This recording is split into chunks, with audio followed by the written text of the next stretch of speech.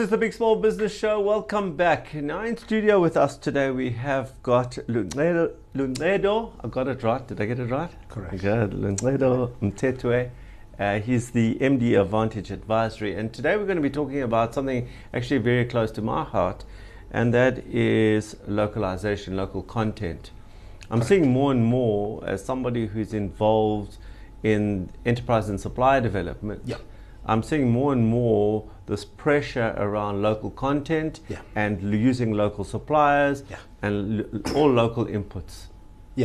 So for the viewer out there, what is localization? What is local content? All right. Thank you for having me, Alan. I always say that it's very important when you talk about localization that you bring context. You know, it is a beast of a policy. Especially with big business. So what's happening with localization is that you have government that is actually facing a number of challenges, and one of them is actually unemployment. And one of the factors that contribute to that is the lack of industrial policy. So government said, look, all of a sudden we've got this huge unemployment, so what do we have to do? So localization now has become an agenda with government in terms of their procurement. Because what has happened, if you look at the economy pre-1994 or the 80s or 90s, some of the factories that used to exist back then are no longer existing. And government is one of the biggest spenders when it comes to procurement. So what they've done, they've said, let us come with a policy that will enforce government to buy locally produced goods. So that will help now to actually elevate the economy. That will help now to have more people in the job economy. So that's what actually local content is all about, is to say government is about to procure certain goods that have been designated by DTI into the economy, so that at least now the spend is no longer about import only, but locally produced goods in the market. So in these tenders that come out, the RFPs that come out, if, for example, you're looking for a product, and I know that I met one of the ex-ministers in a group, and one of the conversation was that government is looking to procure, for example, this medical equipment.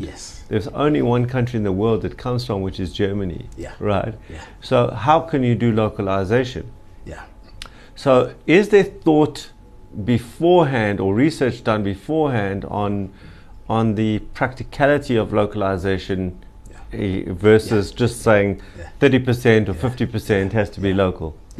So you see, you would have had the president in his sort of speech. Localization has become one of his top agendas. Now, also government is in the process right now to designate about 1,000 products for the next 5 years that can actually be manufactured and be procured locally. So now, before any localization or any sector become designated, government does a research, right? There is a sort of collaboration with industry before certain goods are actually localized. Because it's not just a process of government only, but there is industry collaboration, there is labor that is involved in that process. So what is critical is that not each and every sector is designated in South Africa, considering the fact that the skills or also the value chain is not sufficient enough to designate that sector, because you realize that most of the industries right now, they import quite a lot. So what localization does is to really push the industries now to start to think locally instead of like importing all the time. So it is a process that is not just, that doesn't come within a short, a process, but there is a deliberation that is done between the industry and government before it actually designated. So we're talking about product now. Is there a move from a services point of view as well? And when I say localization, I'm going a little bit beyond South Africa to particularly within, let's say, a mining community. So saying the services need to be procured from more local.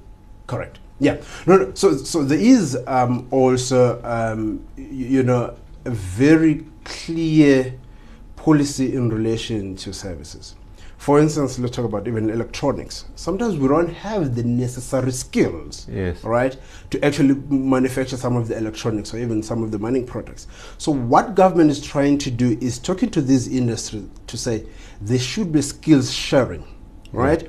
So that in the next 4, 5, 10, 15 years, at least we do have the skills within the country that can be able to do certain jobs in the economy. So services is also one of the biggest, I think, headache for government, especially in certain few industries as well. So then what would incentivize a multinational company, non-South African multinational, to actually do that? Yeah. Why would they create their own competition? You see, I always say this, localization, with big businesses, they're really fighting localization because of the scale they have globally. Yeah. But if you have a small businessman somewhere in Lusigisiga or Madadia, to him localization is his bread and butter, right? So now you have to balance as government, the voice of the big business and the voice of the small business, right? Because as a big business, you can globalize everything. It's easy. If you're in clothing or textile, you can have a factory in China, you just transport that to South Africa, easy. Whereas as a small business, you don't have that capacity to be globalized.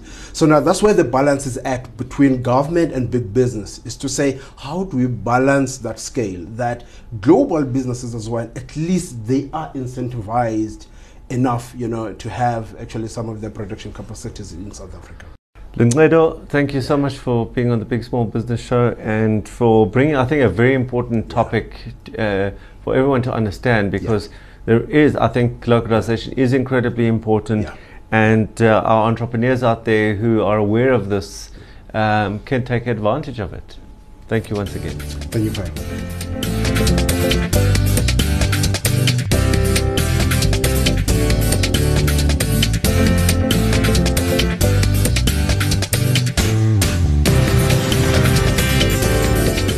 The Big Small Business Show was proudly brought to you by SAICA. Choose a difference maker, choose a chartered accountant.